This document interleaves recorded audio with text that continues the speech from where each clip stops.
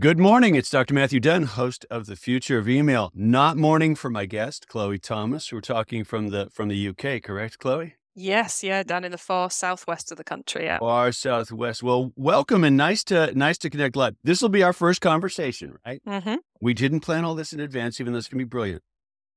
Hopefully brilliant, might go terribly wrong, but we'll find out, won't we? I'm a little intimidated because you're a pro. You run two separate podcasts yourself. It's eCommerce Masterplan and Keep Optimizing. Are they right? You do have that right, yes. We've got eCommerce Masterplan. I interview retailers about how they're running their e-commerce store, and that's been going since 2015. And then Really Keep Optimizing is all about marketing for e-commerce. So each month we focus on a different topic. So we might do email marketing just for a month. So we tried to fit it all into 1 month. Then each week I interview experts on the topic. Oh, wow. And why the focus in e-commerce? Why the interest? I accidentally ended up working in e-commerce in the early 2000s as I was trying to escape the world of banking. It was the first place I got offered a job. So I have been in e-commerce ever since. I've run an agency for 10 years. I've worked client side. I've been a consultant and a coach. And these days I'm lucky enough just to kind of think and listen and speak, which is a hugely lucky space to be in, but it's a space that's endlessly fascinating. Endlessly. Okay, you are being unduly modest because 5 books you've actually 5 books on the topic. So the thinking and then the hard work of writing and making it clear and communicating it to people, right? Yeah, which is the hard bit is creating content of value. Creating content's quite easy, especially with all the AI stuff that's going on at the moment. But creating content that people value and get on well with is the difficult bit. Yeah, that actually makes a difference and sticks and things like that. So let's work e-commerce a bit backwards since you've been in this space a while, and as maybe I'll share, I have as well. What's different now from when you started in the e-commerce space? In many ways, very little. Okay, we're still trying to do the same things. Consumers are still broadly the same, although their desire for connection has grown. But the really big thing that's changed is how easy to use the tech is and how cost effective the tech is. In my first job in e-commerce, we were talking about building a welcome campaign, an email welcome campaign from sign up through a series of emails that would get them to buy. And I remember writing out pages and pages of scope and brief of how I wanted this done to send to some techie who would then quote me $3,000, 3,000 to build it. And now you can, with a free program, you can set it up in minutes. Yeah. But yet so many marketers still fail to do it and still fail to do it well. So the tech has in many ways lowered the boundaries to entry, which means we have to be better marketers, but still many businesses are failing to find the time to be better marketers. Right. And while I agree about the tech making it easier, it doesn't mean that there's not too many choices of tech and tech stacks and this is the right welcome series and no, you should do it that way. There's an overwhelming amount of stuff to choose from. And I think it's easy to get paralysis and not do it. Right. Oh, so easy. And, I've been in those businesses where there's a massive whiteboard with the whiteboard on the wall with the most amazingly complicated email flows going on, which the world of quizzes, and zero party data has just made that. Oh, I could ask 20 questions and they'd each have these individual. It's like, no, guys, set up one, see how it goes. And I say that with passion because I am someone who would want to create the most perfect stream of emails in the world and then build the whole thing. And I have to hold myself back because it's very easy to do a lot of work in any of these areas, but not actually create anything that works. So the tech, the ease of the tech is both a blessing and a curse, I think sometimes. Yeah. And I mean, I'll put my techie hat on. I think the the ease of a lot of tech stacks and tools, it's easy at the front end, but answering that longer term question of, can we live with it, grow with it, manage it, keep track of it, is not necessarily as turnkey. Like, there's a lot of dusty, forgotten, out of date, abandoned shopping cart messages out there in the world, right? It's like, Well, yeah, we still run that, don't yeah. we? Well, it's like there's a reason one of my podcasts is called Keep Optimizing, and it's because prior to it becoming a podcast, it's my own personal mantra, which is built out of or evolved out of my frustration. Where I said I had a marketing agency. We did a bit of email marketing, but we primarily did Google ads for people. Okay. And my frustration of someone coming and going, "Oh, could you take a look at our Google ads, see if you could help us?" Yeah, and I'd log in, and they were paying like £1,000 a month, and no one had logged in 12 months. And you're like, okay, here's my budget, and here's what I would charge you to fix this and to make it work for you. And, you know, back in those days, we were charging maybe £300, £500 for our entry level. So like half what they were spending. They go, "Oh no, we can't afford that." Like, really? Really? Right. Really?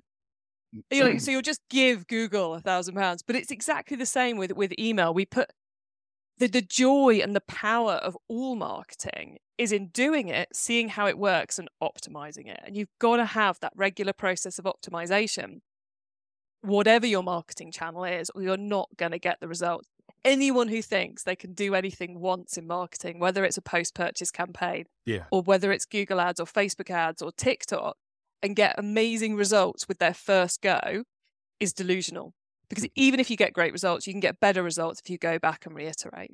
Yeah. Sorry, getting a bit ranty there, Matthew. Sorry. No. I get it. I get it. And even if you get stellar results, you know, people, times, markets, they're going to change, right? You can't ignore it. You can't ignore stuff for 12 months. I quip, my son is starting up his own business, and he was sweating his way through website. "Oh, it's not done yet." And I said, "It's a process, not a product. You will never be done with your website. Never. Just right? get it live." Yeah, get it live, and then, you know the drill. Tell me a bit about. Do you call them your customers? Tell me a bit about the people who you help and serve with the work that you do as a podcaster, as an author. Who do they tend to be? I tend to call them an audience these days. I'm trying to get in that habit. They are people working at or running e-commerce stores. So think Shopify or BigCommerce, something like that. Yeah, WooCommerce. Yeah, they might be selling via a physical store as well, but they're selling some kind of product to consumers via their own online store. And we surveyed them earlier this year, and the size of business seems to kind of mirror the industry. So we don't get many startups. Pretty much everyone's already up and running, but they go from 100,000 turnover up to like 10 million turnover across where they are. So it's the whole industry, but I try and pitch it at the smaller guys, what we do, because I find if you do the content for the smaller guys, the big guys like it as well, because they actually still need to know the same things a lot of the time, or they get to feel smug because they're learning things. You know, they go, "Oh, I already do that. Awesome. Okay, we're good. We can tick that box." You in the curve you just drew in the air there, if someone's listening, I find intriguing, because you can't talk about e-commerce and not end up talking about Amazon at some point. But I'm going to assume Amazon is not necessarily the core audience for you. No, not at all. And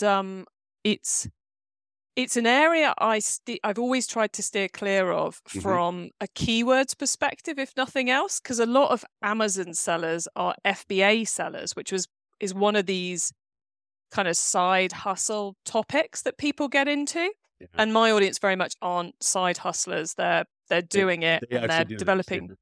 Yeah, they've not gone, "Oh, look, we need everyone's buying garlic presses, we better create a garlic press." They're a bit more bought into their own brand than that. So I've avoided it because you kind of end up going down that rabbit hole. Yeah. But interesting, in that same survey we ran a few months ago, my audience are more likely to be wholesaling their products to other retailers than they are to be listed on Amazon. Makes sense, actually. Yeah, it makes sense. it gets back to what you were saying at the beginning about how tools and tech have made many tasks easier. I suspect one of the temptations for the side hustle, I'll sell it on Amazon, is it looks like almost everything's done for you. So, gee, why don't I do that? Like, if everything's done for you, then what's your actual value and control in the equation would be my question to those tempted.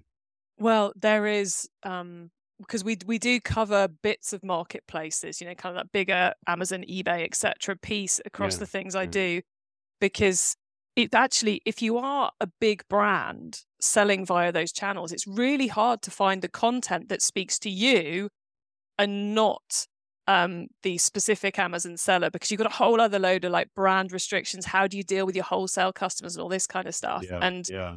And actually one of the reasons why I suspect people are selling wholesale rather than Amazon is because wholesale is another business model, but it's not a particularly difficult business model to get your head around. Whereas to sell well on Amazon or eBay or the others, you have to really learn how to play that business model game. And it's intense. It's about keeping your stock in. And if the sales suddenly go up, you need the stock to feed that hungry monster. Otherwise, you will never rank again. But I massively simplify. Yeah. There's a whole SEO strategy. There's an ad strategy. It's like duplicating all the workload again, but kind of pivoting the knowledge by about 90 degrees. You've got to kind of like fully relearn. So they're really, really tricky marketplaces to get them to work for you. Yeah, I'm not surprised to hear you say that. Where the wholesaler, your customer says, well, we're really good at making socks. So if someone wants to play that game on Amazon or eBay with our socks, like giddy up, they'll get a cut out of it. We don't want it. We're staying away from it. It's your keep optimizing mantra, but the volume goes to 11 on those markets because it can change overnight. Or if you get good at it, some guy will clone everything and sell the same, same stuff. And you're trying to deal with that one. Those are my images that you're using on your store. Don't do that. Well, yeah, it's like earlier this week, I found someone giving away my book on a website somewhere. Yeah. Which, it's one of those dangers of being an author is you just, at some point someone will scan it or will do something and will be giving it away to people who sign up to the website. And you could get all litigious about it.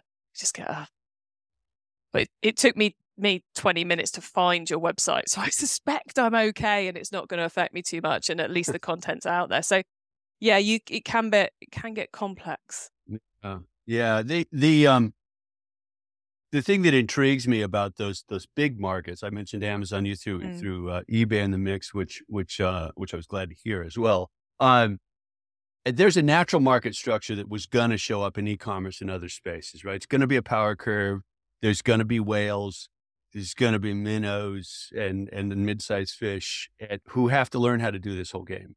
And you're helping them, minnows, mid-sized fish, not whales, figure out how to do this as more and more and more commerce moves into the digital space, right? Shift that's not going to reverse itself.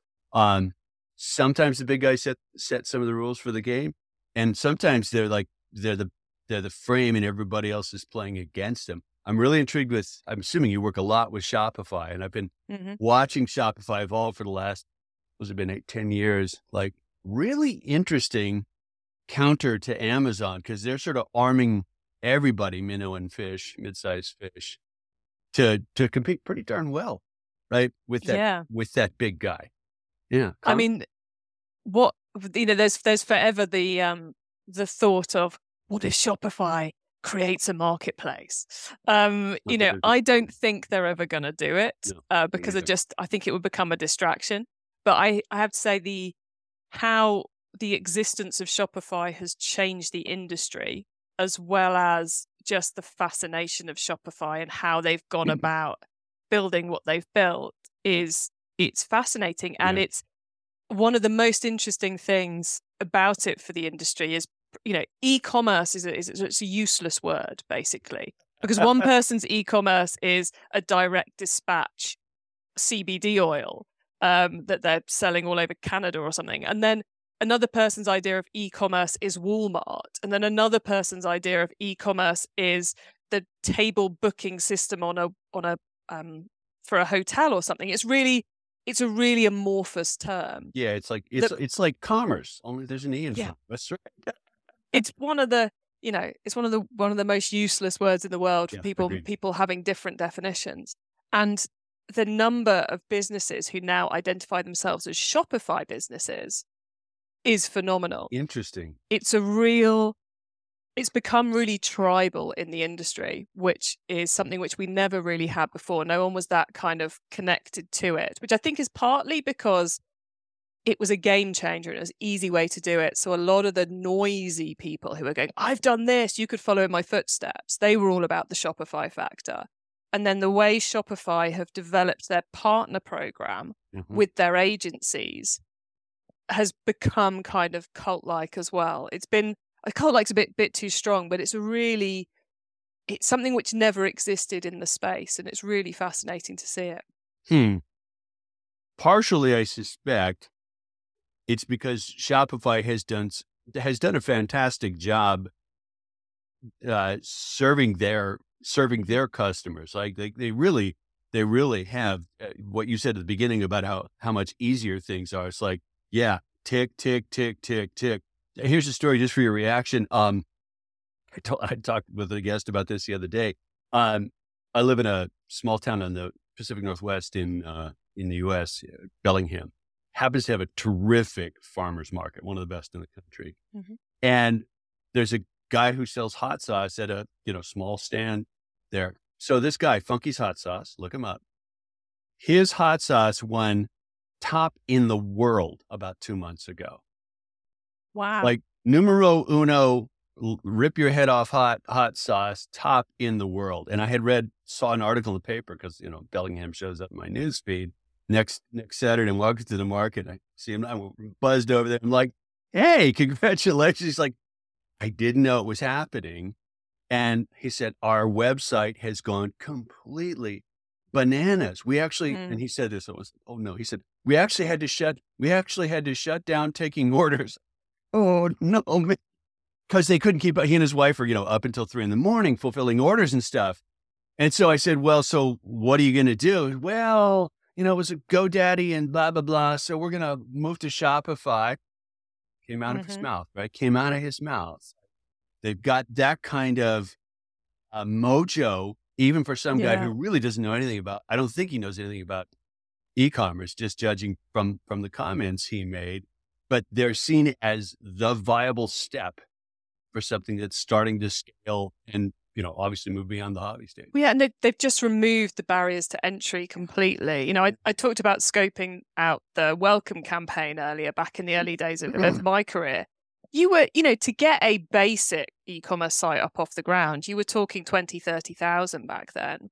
Now you do your Shopify subscription, you pay, tens of dollars. Check. Publish. And you're up and running. It's actually easier than setting up a WordPress site. Yes, it is. No, you're absolutely right. It is. And then the other thing which they've done really well, if you can contrast them to WordPress, is because it's a commercial organization, they've really restricted access to the app part. You know how if you're on a WordPress website and you're installing a plugin, you're like, hope this is going to work and is it going to kill anything? Yeah. On Shopify, trying to get listed in the Shopify App Store is not easy. I know many people who've tried to do it and have failed, and it's very, very complicated. It's very hard to get an app in there, but it gives the Shopify customer the confidence. That's it. The confidence that they know whatever they're going to get is going to work with their software and it's not going to break it and it's been vetted, etc. Well, I'll give you an analogy since you used App Store. It's it fits. Windows computer, right? Which I don't use anymore. You could screw the thing up big time by installing the wrong fill in the blanks, print drivers, or whatever else. Mess. iPhone, Android phone, we blithely go, oh yeah, that's in the App Store. I'll stick it on my device. And remarkably, everything just keeps working and App A doesn't screw up everything else. And it sounds like Shopify has made that kind of platform play and done the hard investment and policy work to say, you don't just get to list yourself and do stuff because you might break our customer's store. Yeah, So, which then also has the impact now with the scale that they've got to, that most of the people who put the apps in the stores, if you go to their website, they talk Shopify app first. yes. Yeah. And then further down the page will be, we also integrate with blah, blah, blah, blah, blah, blah, blah. Yeah. But because the ecosystem, the noise is so great around Shopify, they always talk Shopify app first. And they'll, you'll see their stands at events will have the Shopify integration bigger and more obvious than any of the others, which is it's just fascinating seeing how that strategically altered the industry. Yeah. Well, and I think, like the mobile device that just works, I think ultimately there's a huge service there. Let me contrast, I happen to have an iPhone, iOS device with WordPress website. How's this for an analogy you don't often hear? Like, I've worked with WordPress websites. I hate them. They drive me nuts because it's so easy for the dang thing to break. And then if you get it all working, a month later, it's like, this needs to update that and the wrong PHP. And I'm like, oh, Jiminy Christmas. This is like such a stack of Tinker toys. I can't believe anybody uses it. You get the hardcore, I'm going to roll my own e-commerce guy who loves the fact that she or he can do that. Good on you. Go for it. You can probably do stuff you couldn't do anywhere else. But you're going to end up being an amateur software developer if you go down that road because you're holding all those bits together. Well, that's it. Versus Shopify. That's the huge thing which Shopify did was that, they lowered the barriers to entry. The other thing which they did was they took a load of things off your plate. I've been in the I started off in the mail order industry and e-commerce. So I go to the big mail order gatherings in the UK, and there would be at least 2 sessions with a lot of people moaning about going, what have you got in your payment processing deal? Oh, you've got better than me. Who did you get that from? They were just obsessed with payment processing deals. Yeah. And Shopify took those table. We'll just process it for you. These are the deals. They're pretty good. Take it. Yeah. You don't have to worry about all the setup, the 3D Secure and all that horrible stuff. We're just going to do it for you. Brilliant. I don't need a finance director for a while longer. They went, we've given you a basic workable order dispatch system, which is going to get you X far, and then you can integrate it with something else later. Brilliant. Right. I don't need a head of ops at this point in time. Right. Then they went, we're going to worry about the hosting for you. I mean, that was groundbreaking. Yes. Well, I don't have to do volume predictions anymore for those people. Cool. So, the uptime of your website was there, and it was such a restrictive platform. One of the reasons WordPress is a nightmare is because you have access to everything, which is awful. For 95% of us, that is not a good thing. And Shopify went, oh, no, of course you can't change the checkout. Right. We've built the checkout. Right. Get out the checkout. Go and work on something more valuable for your business. Yeah. So as a business owner with an idea and the ability to create a product, you didn't have to worry about that bedrock stuff in e-commerce. All that opsy stuff was just done. And you could just go and deal with products and customers and growth. And that was such a game changer in the space. The restriction ends up being freeing. Exactly. As is so often the case. As is so often the case. It's intriguing. Now let's use that as a little sidestep into email, which is an interesting topic too, I hear. Shopify put $100 million investment into Klaviyo like 6 months ago. Yes. Why? I would assume it has something to do with the fact that Klaviyo have, I think 80% of Shopify stores have downloaded Klaviyo. Big number. So you'd want that on your you'd want to have some skin in that game. Yeah. I believe now I'm not deep into the VC capital world that goes on in the e-commerce space. I read the occasional LinkedIn post on this. So if I get this wrong, everyone, apologies. I'll just caveat that up front. But I believe this is believed to be a method that Shopify have done before, which is they've gone in, they've seen something getting big and trusted in the ecosystem. They've put money in and then they've gone deeper later. So I suspect it's heading in that route. But when I saw the news come in, I was kind of like, all right, next email. It Yeah. wasn't. Yeah, it wasn't that surprising, right? It wasn't like, if they put the money into, I don't know, some email system I'd never heard of, I'd have been a bit, if they put it into Infusionsoft or something, I'd have been, whoa, that's a bit left field. Yeah. And a terrible idea. No, they renamed themselves Eep. Yeah. Once upon a time, I was an Infusionsoft certified person. What the name then there's a recovery group for that, I hear. Yes, yeah, I believe there is. I know some of the UK. We're all in recovery together. Talking of the WordPress scenario of having too much access. Right. And restriction is freeing, or the opposite. So what you're saying, and I agree with you, is that the make it easier, just take care of this function, like an investment in Klaviyo, is a step in the direction of, look, eventually we're going to make that difficult, complicated thing called email even more turnkey, right? Sign up and you go, yeah, fill in these boxes for your nurture series. What's a nurture series? Shut up. There's the nurture series. Fill in these boxes. Don't ask questions, right? Yeah. Yeah, it's I assume it's going to lead to deeper integrations for Klaviyo than anyone else with the system, which, they're pretty deep in there already. Yeah. But I doubt it's going to lead to a merge of the brand. I suspect Klaviyo will remain as a brand on its own. I don't think it will become Shopify email. I don't think they'll go that way, because I think there's too much brand equity in the two brands. And I also don't think Shopify want to kick off the other email providers. Yeah, you're probably right. I'll throw an analogy out. Intuit buying MailChimp, about a year ago, that was a big, like, it's like, you could hear that. You could hear the gears come to a halt. And I had Intuit as a client in past ventures, and I have a lot of respect for the corporate smart end culture. Like, that's a very effective machine. And I'm like, why'd they do that? Let's see. I'll bet the overlap between MailChimp customers and Intuit customers is massive. And I don't think they'll kill it as a brand, because the brand equity is too good.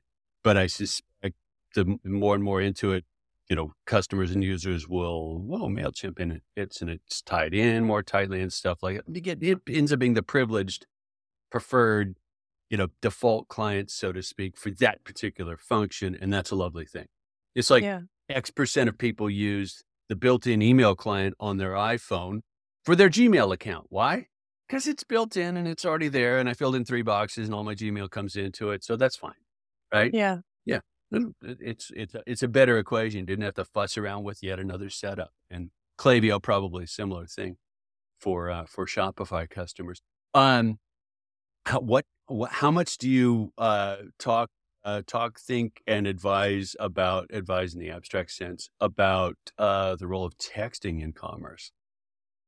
Text is one of those really interesting ones that people keep saying is going to be huge next year. And it's driving good results for people, but it's such a intrusive marketing method.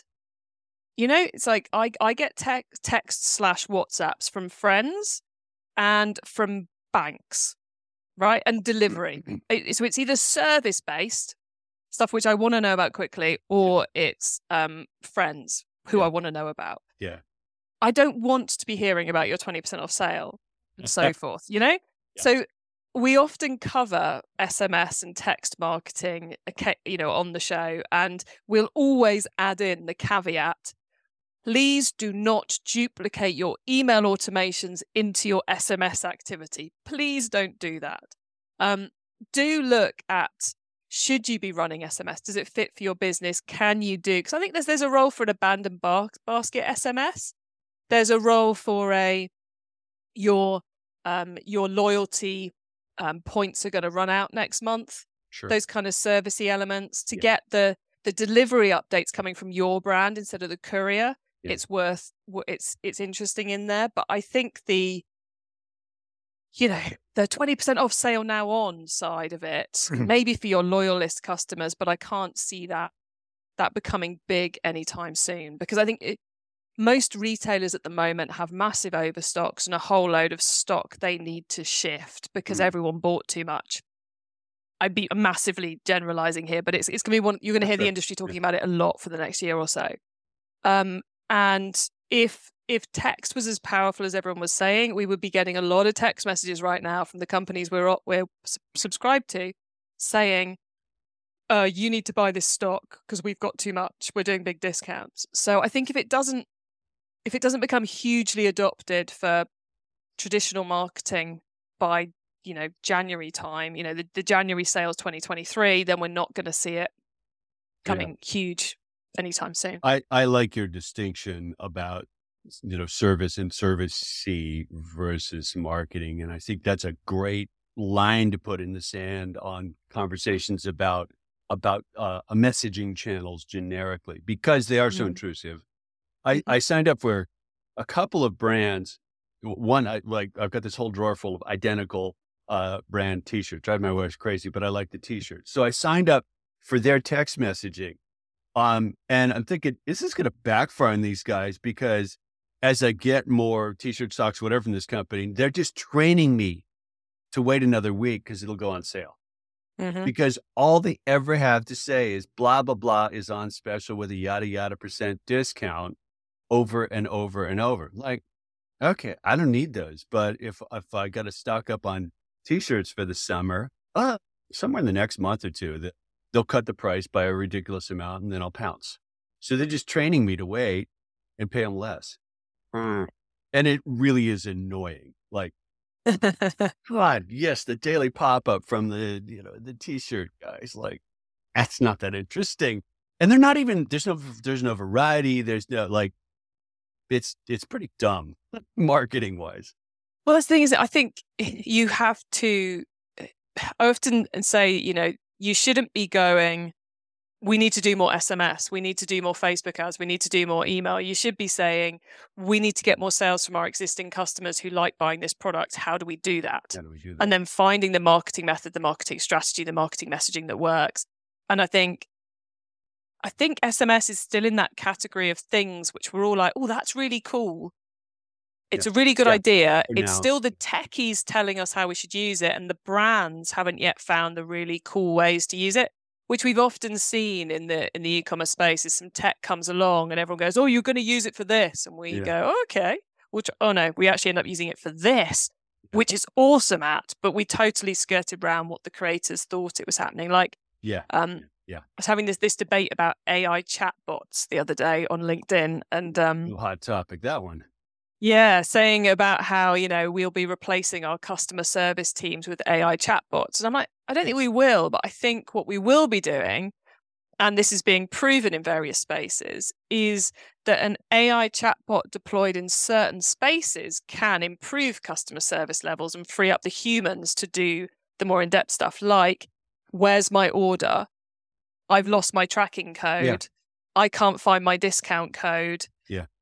Those things which it's very easy to give a chatbot to deal with, and where the consumer wants the answer straight away, faster than a human can type, let alone read the message in the first place. But I don't think going AI chatbots run my customer service is ever going to work, because we had this whole, your chatbots will take build all these flows. We go back to flows again and whiteboard.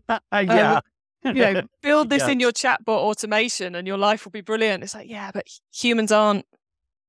Especially not when box you didn't draw, and I'm going to run right into it and go, this sucks. I hate you. Right? Why?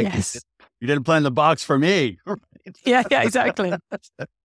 We're messy, but we're impatient. I like your notion about that kind of fit, because where really it's help me navigate the mess of the innards of your company. A chat, I was like, oh, hey, I'm happy to do that. Right. Wire me into inventory, supply, orders, and all that other stuff. And I'll answer questions all day long, and you won't have to give me a pension either. So yay for a chatbot there, right? But you have a really easy breakout, give me another human being, because we'll want that. What's your, I'm curious, your thoughts about the AI's sudden and kind of unexpected invasion into the world of art and visuals? Yeah. I've been in the industry. I've been in the marketing industry for 20 years, e-commerce for nearly 20 years. I'm now quite jaded when new things come along. So back in the day, I would get super excited by them, and lose a day, like flick up on Twitter. I go, oh, wow, I need to go and, chase that down. These days, I tend to sit back and wait and see what happens. So I think it's interesting, but I don't think that or AI copy creation is the full solution. I quite like the idea of next time I run a big event, I'll get the headshots and I'll get some AI thing to make them look pretty and like someone graphically designed them. Maybe I might do that. Yeah. I might try and stave off bothering to get some new headshots done, which has been on the to-do list for the last 2 years by AIing it somewhere. I don't know. Yeah. Next time I'm trying to come up with some content ideas, I might use some AI text bots to flesh some things out for me or give me a starting point, but I don't think it's going to be the final piece. I saw an example on LinkedIn just today of someone who'd been putting in trying to get a text bot to write articles based on a question, and they put in the question, why is an abacus more effective than a calculator? And it got 2 paragraphs back explaining why you should be doing all your calculations on a bead and wire abacus because it was better. And it's like, it still depends on the intelligence of the human being answering the question in the first place. So, well, and that whole squishy area, which will affect how these things fit as tools of the ethics design of the AI engines. Like, AI, you should answer the question the human poses. Okay, if I pose the question tell me why an abacus is better than calculator, and you do that job. Then those of us with horse sense who are actually humans go, no, right? Yes. Wrong. I don't think so. But I do quite like the idea of, I have no idea how to do this yet. I believe it's probably possible, but feeding the text of all my books and everything I've written over the years into an AI chatbot and then getting it to write a load of tweets for me. I quite like that as an idea. Well, so it's trained on me, and then it could just. Well, artists are having this debate right now because let's take that as a straw man. This is a good closing discussion. So if someone did that, right, did the Chloe bot, and someone else said, well, I'm going to have brilliant marketing tweets going out all day written by the Chloe bot, would you be going, hang on a minute, like, that's my stuff inside the machine there? Like, I think it would depend on how that was attributed back. If they said, if it was clearly obvious that they trained the Chloe bot on Chloe's stuff and they were linking back to Chloe. Yeah. I trade in free noise, basically. My content is 99% of it is free to consume, and the books are less than a $5 on Kindle, so they're essentially free to consume as well. Yeah. So I don't have a problem with that so long as it's attributed back.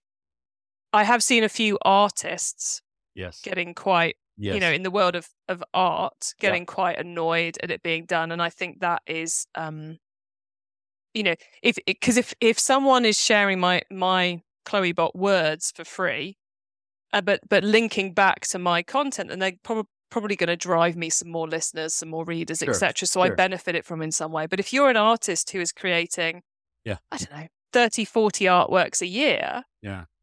And all of a sudden, a bunch of them are showing up that look like your stuff, and that is what was your core value, the thing that brought people to you with a check. And all of a sudden it's like cloning, in the style of fill in the blanks. One of the art bots has actually removed the style of parameter, I think, because of this very debate. And I don't know, like, I don't think we'll settle this verbally, and I don't think we'll settle this anytime soon. No. But it does open up some pretty profound, interesting, challenging questions. And marketers, pretty big consumers of creative.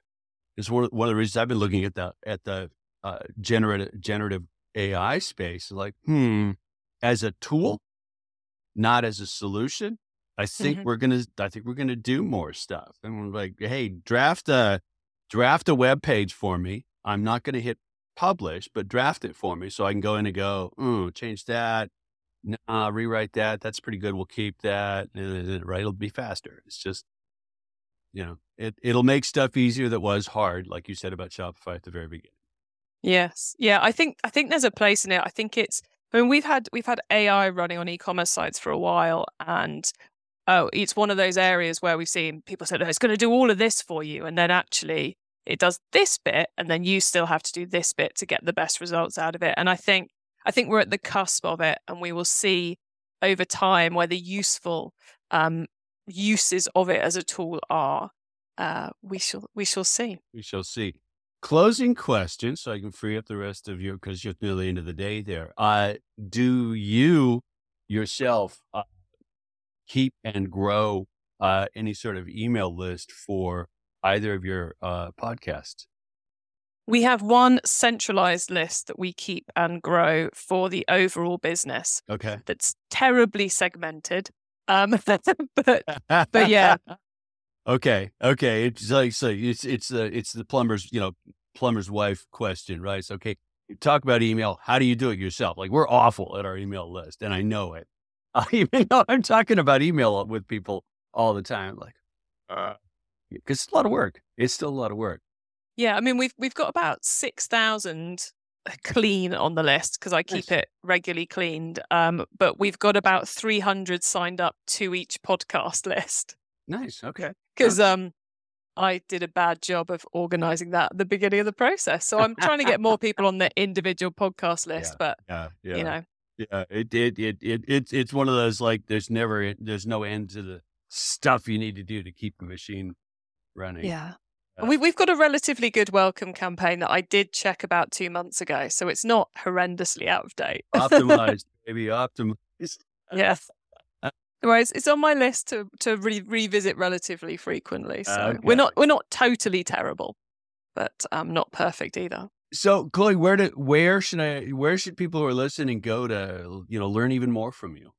Well, if you head to eCommercemasterplan.com, you will find links to my podcast, books, and all the things I'm up to, and ways of signing up to my list as well, if you want to see how well/badly I do my own email marketing. Cool. Perfect. Well, let's wrap on that one, Chloë. It's been an absolute gas talking with you. It's been marvelous talking with you too, Matthew. Thank you. All right, we're out.